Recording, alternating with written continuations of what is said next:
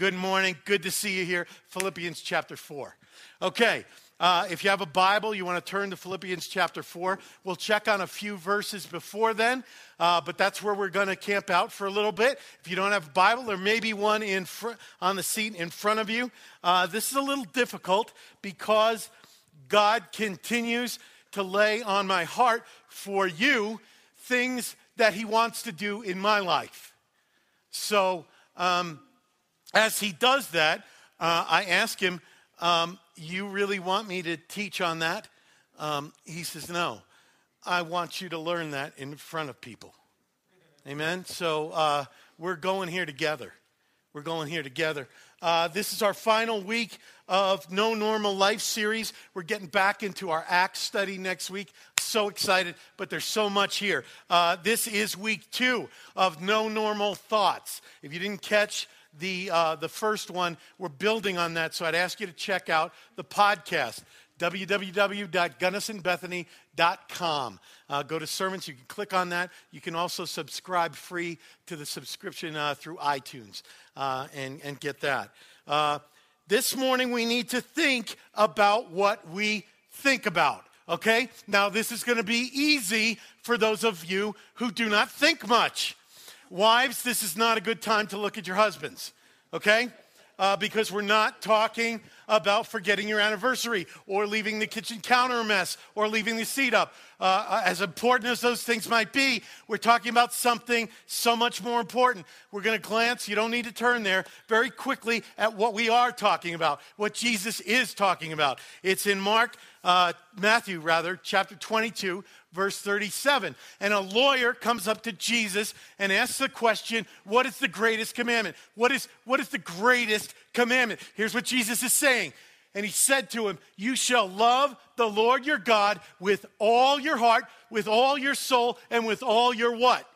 Mind, right? With all our minds. That's what we're talking about. Because Jesus said, loving me, loving God the Father, loving the Holy Spirit, loving us in the wholeness of your mind is part of the greatest commandment. So we're not playing around. This is important stuff. This is often ignored because the way within the Christian community, the way we sometimes think about it is that our words and our actions are to be directed to God, and that's correct, but our thoughts are our own. And that's not correct because over and over again in the Sermon on the Mount, Jesus is essentially saying it's all in your head. Okay, if your head and your heart aren't right, even if your actions appear right, you're not together with me, right? You're not walking with me. Because the Pharisees had their behavior dialed in, white-knuckled, behavior modification. That's not what we preach here. That's not what Jesus preached. He preached heart and mind transformation by the Holy Spirit, by him, and then that's what we're after. So because this is the greatest commandment, and all God's commandments lead us into life and joy and freedom, it's important that we do this. Now, a disclaimer. This is not about the power of positive thinking. This is not about the thing that is so popular. If you want that, you can go to Barnes & Noble. They have like 5 aisles on that self-help stuff, okay? If you want to waste your money, that's where you go. Now, some of you may have already wasted some money on the best-selling book, The Secret. Or do I? Now, The Secret, look, I don't mean to offend you, but as your pastor, part of my responsibility is to protect you from stupid, okay? And things that you would feed into your heart and feed into your life that don't square up with the Word of God. This is one of them. Basically, okay, the secret makes your thoughts into your God.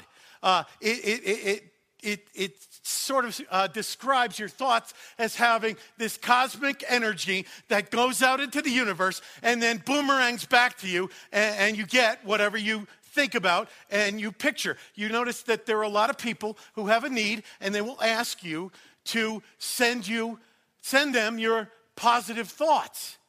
Send me your positive thoughts. Send them a double-stuffed Oreo cookie. It'll do about as much good, and at least it'll taste good, right? Then pray for them. Another thing about The Secret is what it says is that if you can think about a thing good enough focus enough, visualize enough that you're driving a Ferrari Enzo, if you can visualize yourself behind the wheel, ultimately you're going to get it. Really? Really? Am I married to Farrah Fawcett? I visualized her poster from the age of 11 to 14. I got something better.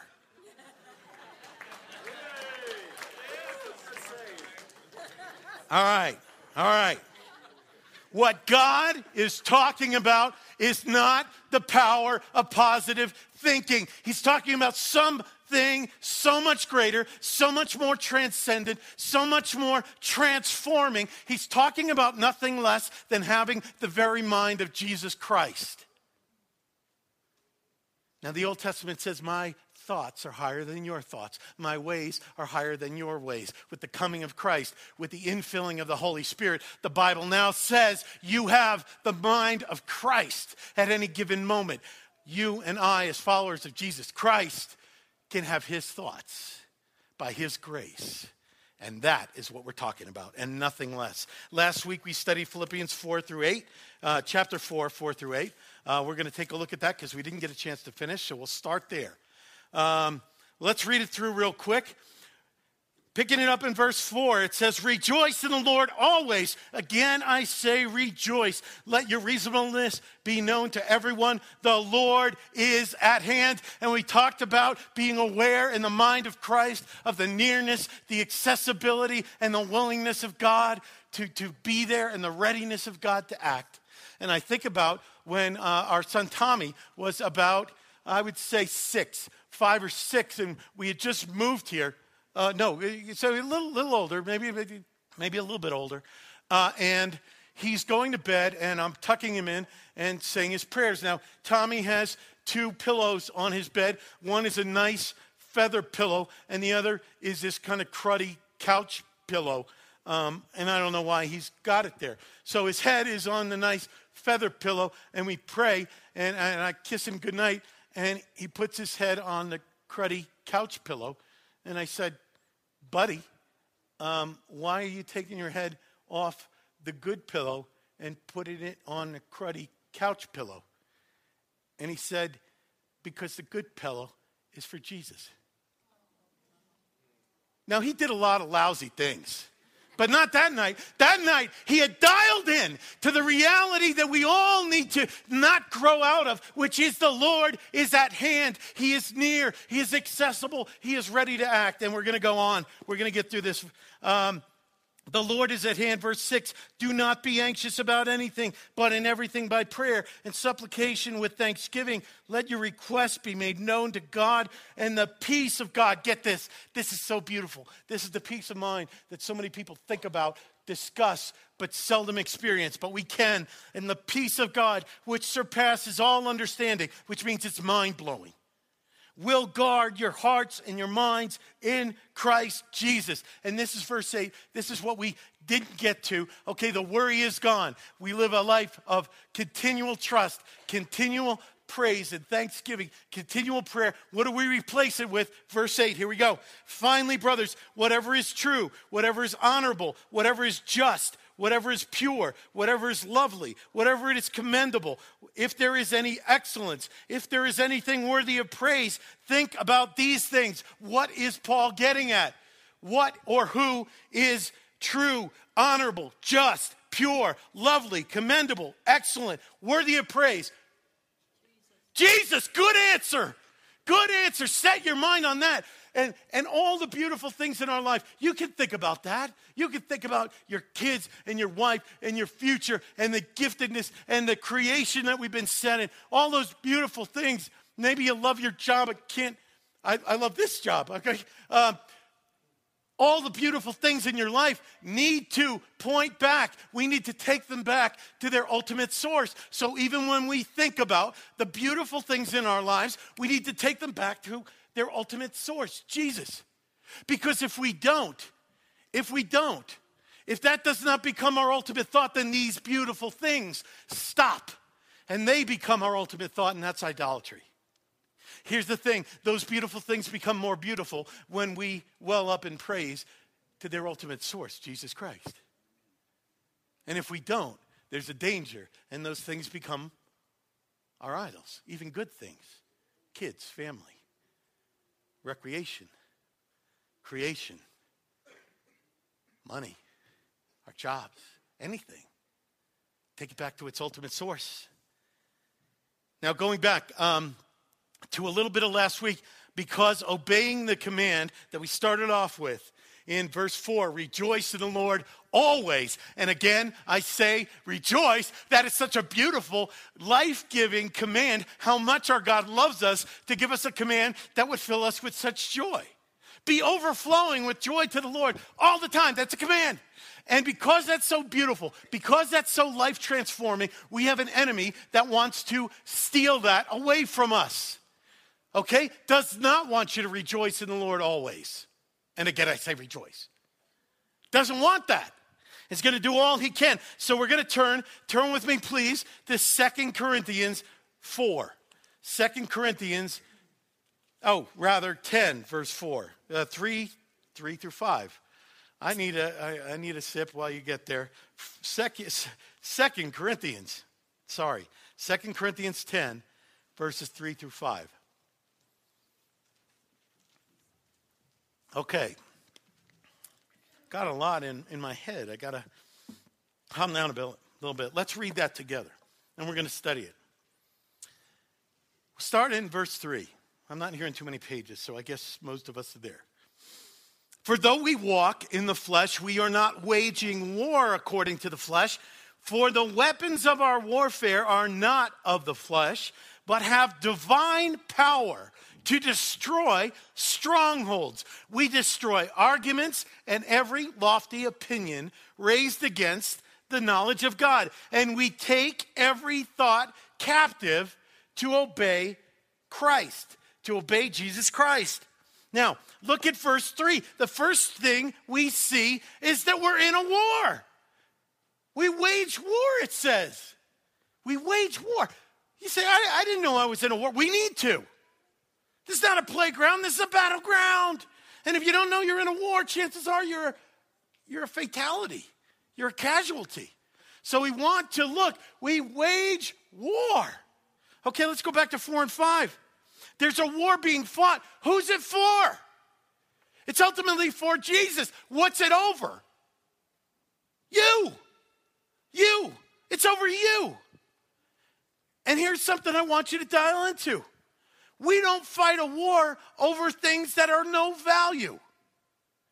We don't fight a war over things that are of no value. There are not wars breaking out over who's going to rule South Dakota. You get me? Anybody from South Dakota? No, I think we're good. I don't think we have anybody in South Dakota who listens to the podcast, do we? Well, if we did, we don't now. Yeah. You are of ultimate value to God, although we don't deserve to be. And the war, because Jesus loves you, is being fought over you. Over you. And if you belong to Jesus Christ, if you're a Christian, that Satan cannot steal you away from Christ. But what he can try to do is to steal away everything that Jesus wants to be in your life, everything he wants your life to be in him. And he does that. He does that to so many of us. If you're not a follower of Jesus Christ yet, by the way, you are so welcome here. This is a safe place where you can come get loved, come get encouraged, check out the faith. You are very welcome here. But if you are not a follower of Jesus Christ yet, then the stakes are so much higher. This war is so much more intense. And before we close, I'm going to get to how the enemy does that and how he may be doing that to you. Okay. So where is the battlefield? Verse 5. Verse 5. We take every thought captive. Where's the battlefield? It's right here. It's in your thoughts. It's in your mind. It's all in your head.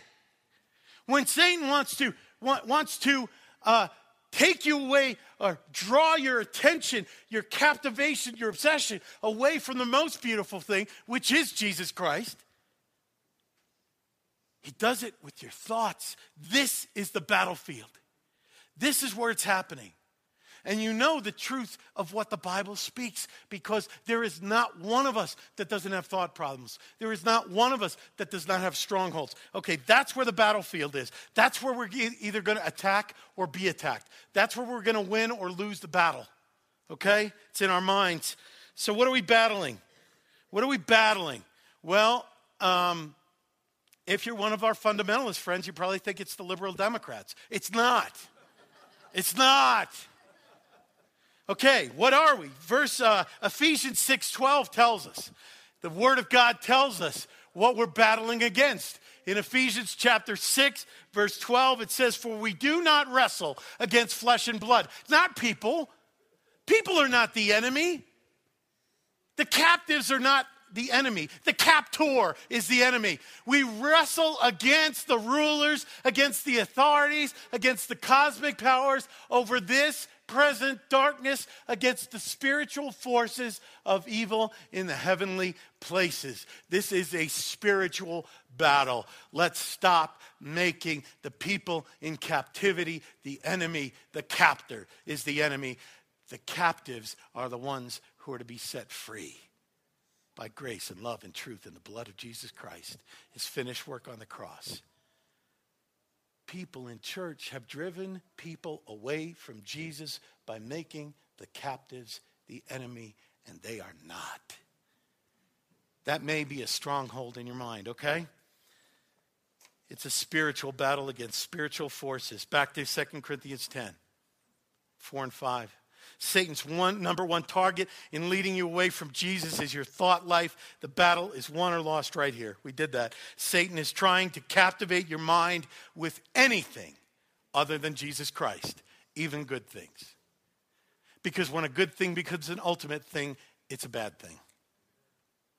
Verse 4, what are our weapons? For the weapons of our warfare are not of the flesh, but have divine power. Now, if you watch lame movies like Legion, Constantine, Resident Evil, you be convinced that what we're to do in this battle is strap on a grenade launcher or stuff a Glock 9mm in your pants, and we're just going to cap demons whenever we see them, right? Not going to work. To quote Tommy Boy, your weapons are useless against them, right? That's true of bees and demons. They don't have divine, God-infused power. We're talking about something else. We're talking about Jesus.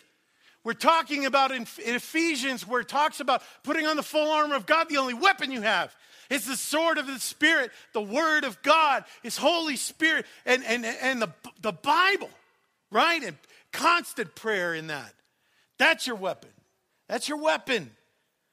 So I just want to dismantle this a little bit. We don't have a quiet time, because that's what good Christians do. Now, if you don't walk around in church circles, a quiet time is our little lingo that we use about waking up before anybody else in the house and getting together with God in His Word and in prayer. And that's a beautiful, great thing to do. But we don't do that because that's what good Christians do. Here's why we do it. We do it because we're passionately in love with Jesus Christ, and we long to spend time with Him and grow closer to Him. And because we need in Him to load our weapons. We need to get our ammunition loaded up. Otherwise, you're going through the day shooting blanks. Wives, this is another good time not to look at your husband. So what is our target? Okay, that was probably not anointed.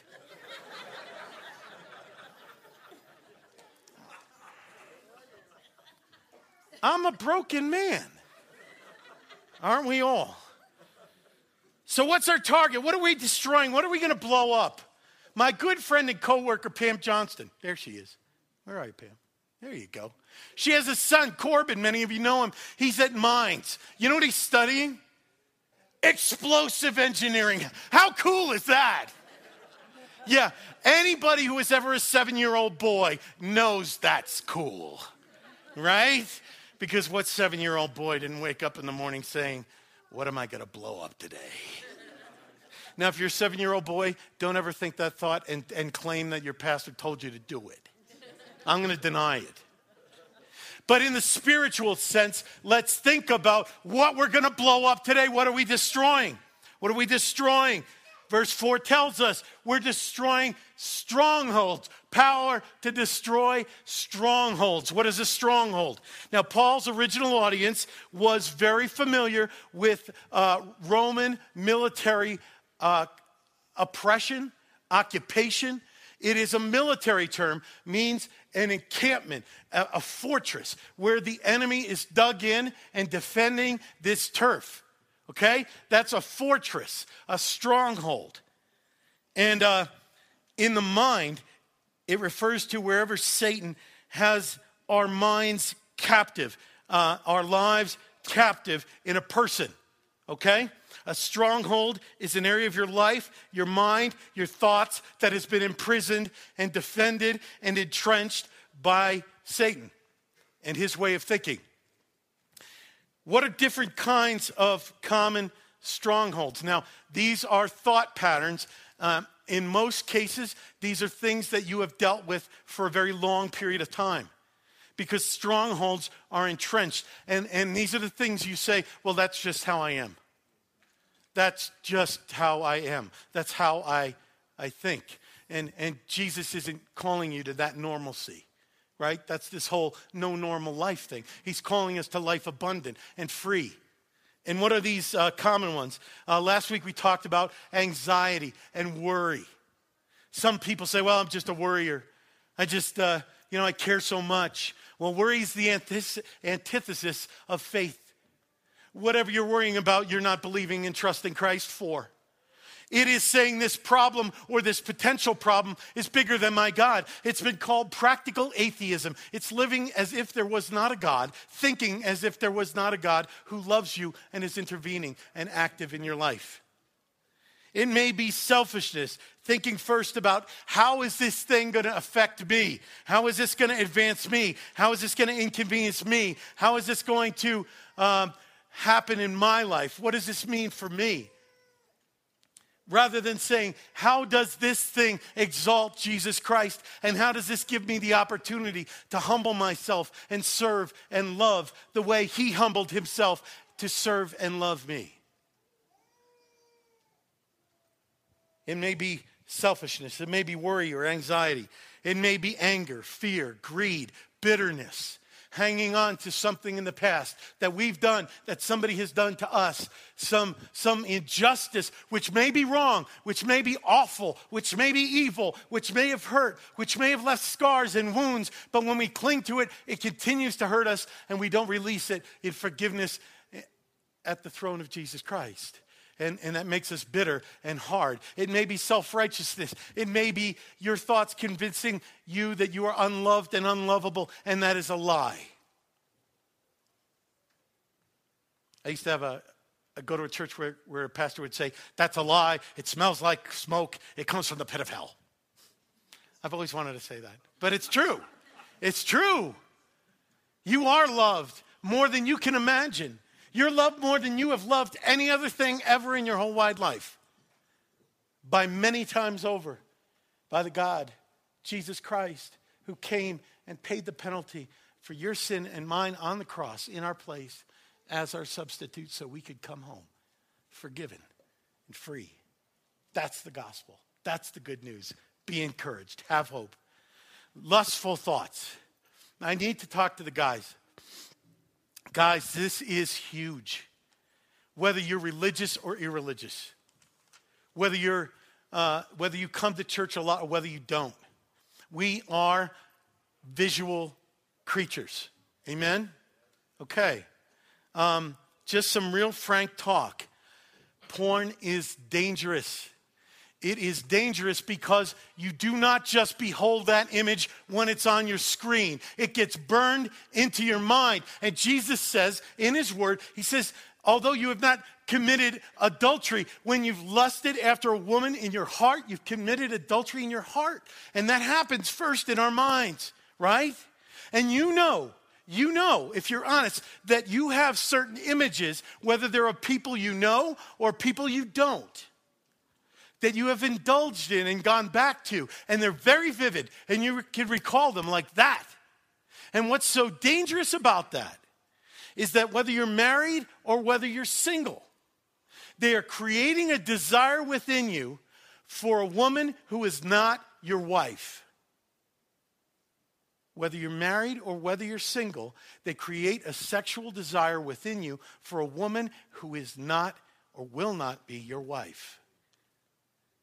That's why it's dangerous. Because our wives, whether we've met them yet or haven't, become the definition of beauty in our lives. They become the definition of what is beautiful in our lives. Read Song of Solomon. It's very, very clear.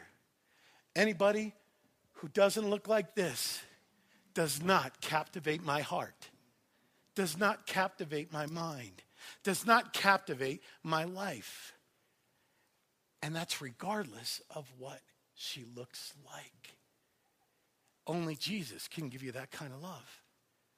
Be very, very careful in this area. What John Piper has said has been very helpful to me in this area of taking every thought captive and make it obedient to Christ. He said, when lustful images come across the movie screen of my mind, what I have to do is the most powerful thing to me, he says.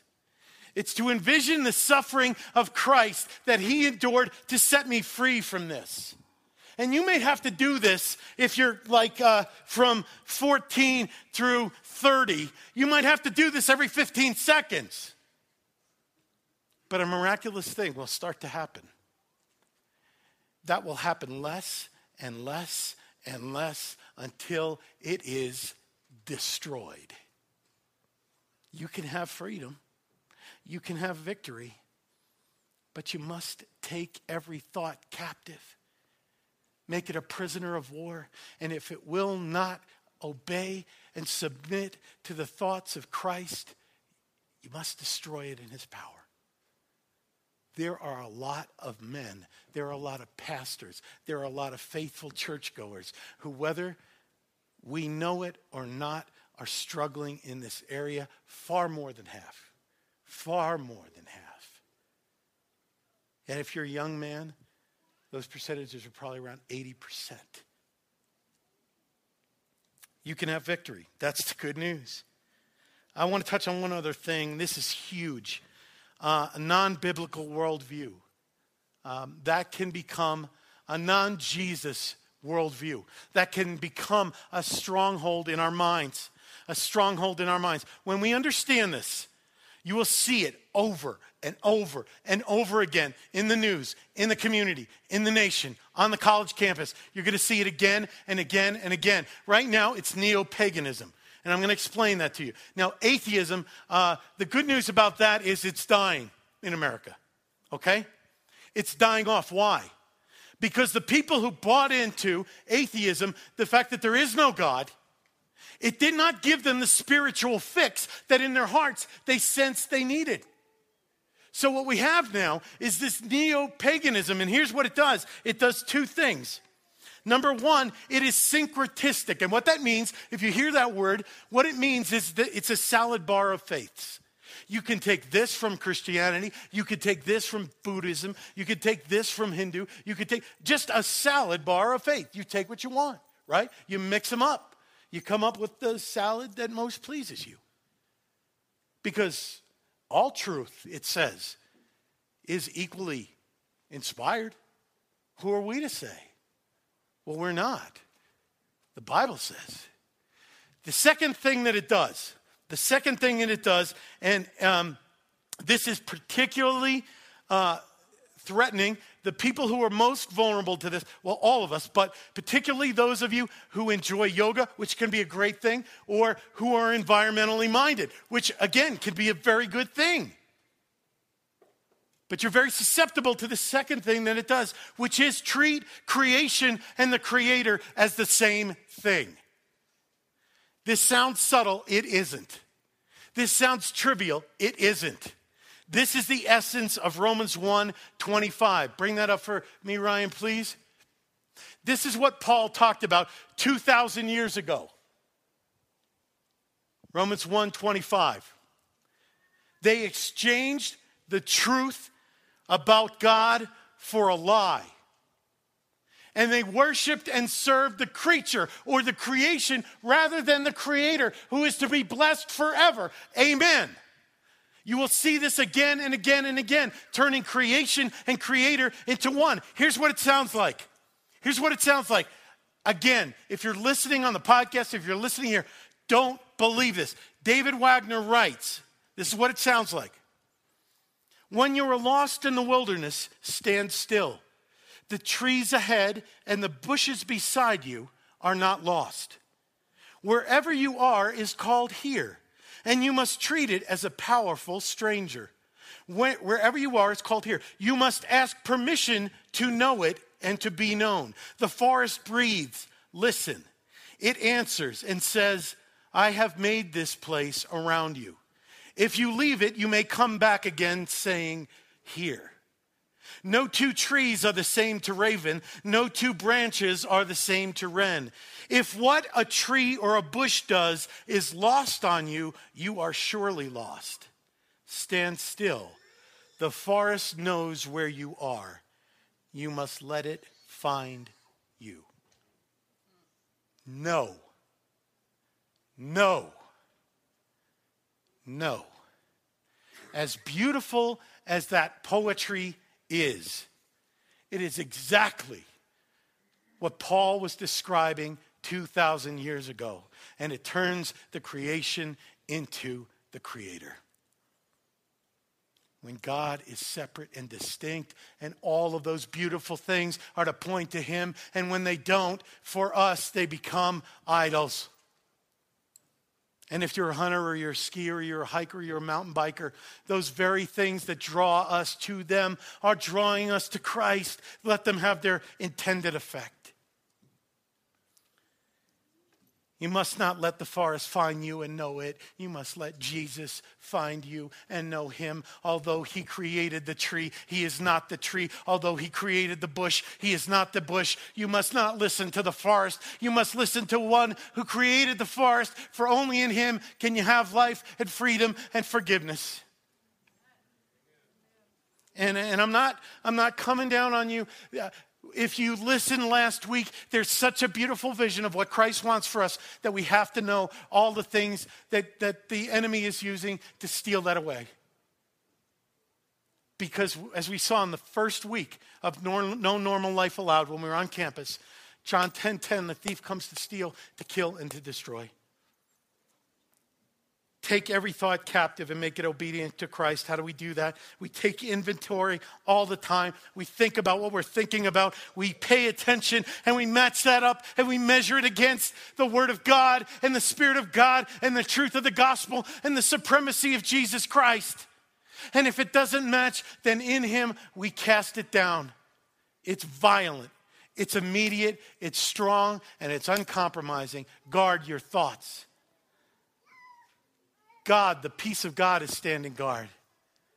Tap into that. And we can be free here. When we're free here, we become free here. And we're free in our hearts. We are free indeed in the Son. When the Son has set you free, you are free indeed. My Father, we're going to close. I know you've been here a long time. My dad, I've already outlived him. Gosh, you're a young man. You outlived your dad. Yeah, I did. When he was 42, he was diagnosed with a very aggressive brain tumor.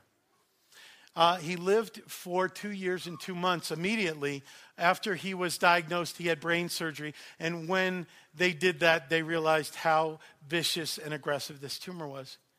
And it progressively ate away at different parts of his brain. And he lost functions. He lost sexual function immediately. And he and my mom had the most romantic, most intimate relationship of their lives, even in the midst of that. He was a very brilliant man. I guess it skips a generation. And yet, he had trouble speaking, not trouble thinking. His thoughts, that section of his brain was intact, but the part that translates that into speech, he was very articulate, was dismantled. And when he had his second surgery, which was like a year and a half later, to see if we could get some quality of life, the surgeon called our family into his office while my dad was in recovery and explained that the surgery did not go very well. These tentacles that the tumor had sent out had all but destroyed his ability to speak.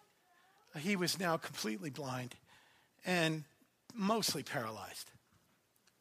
So a very capable, very high-functioning man who had endured suffering and loss and incredible frustration, he said, what happens now with the vast majority of people is because all of this bad stuff has happened to them, the only words that they can get out are profanity, because that's kind of what's wired in.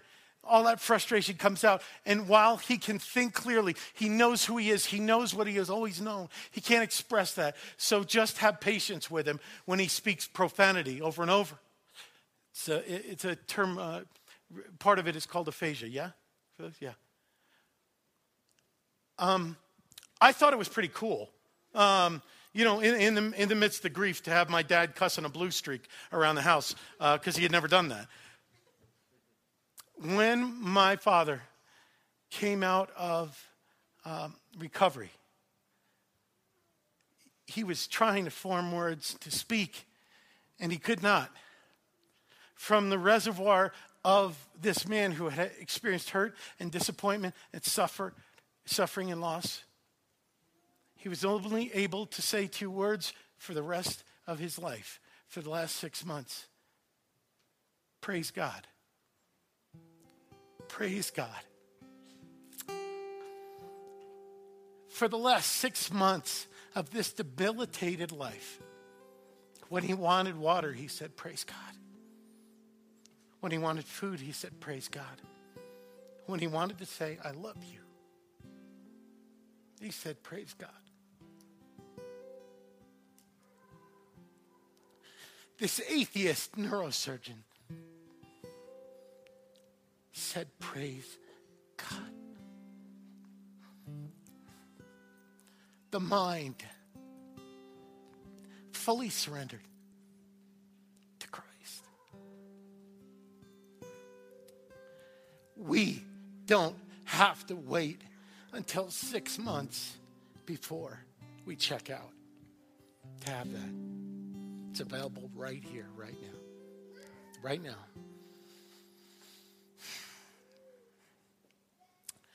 How do we do that? How do we do that? It's one of the most beautiful words in Scripture. It's called repent. Do you know what repent means? It means to change your mind. Change your mind from where it is now to where God is calling it to be. To let him transform our minds. Let him transform our hearts. So that's the prayer I plead with you to pray. If you're not a follower of Jesus Christ, I told you that I would tell you that the stakes are higher. Here it is. It's in the same book, 2 Corinthians chapter 4, verses 3 through 4. Here's what the Word of God says is happening. And even if our gospel is veiled, if it's hidden in any way, if it's invisible in any way, it's only to those who are perishing. And Paul doesn't write this in celebration. This is what Jesus desires to do. Verse 4, in their case, the God of this world, the enemy, has blinded the minds of the unbelievers to keep them from seeing the light of the gospel of the glory of Christ, the glory of Jesus, who is the very image of God. So I plead with you, if you're far from Christ, if you've never believed in him, trusted in him, received him as your Lord, as your Savior, pray a very brave prayer. Lord, heal the blindness of my mind and let me see you as you truly are in all your glory, that I might receive you and live and live. Every one of us has a stronghold or more. It's time to wage war, because victory is what God wants for all of us. And it's only found in Christ. And repentance is the door through which we go there. And the cross is what we trust. And Jesus, and his finished work there, power of his blood. Doesn't matter how ugly the thoughts you've thought. Doesn't matter how long you've been thinking them. His message is, let me destroy that and replace it with my mind. You can be forgiven. You can be free. And that can happen right now. Let's pray.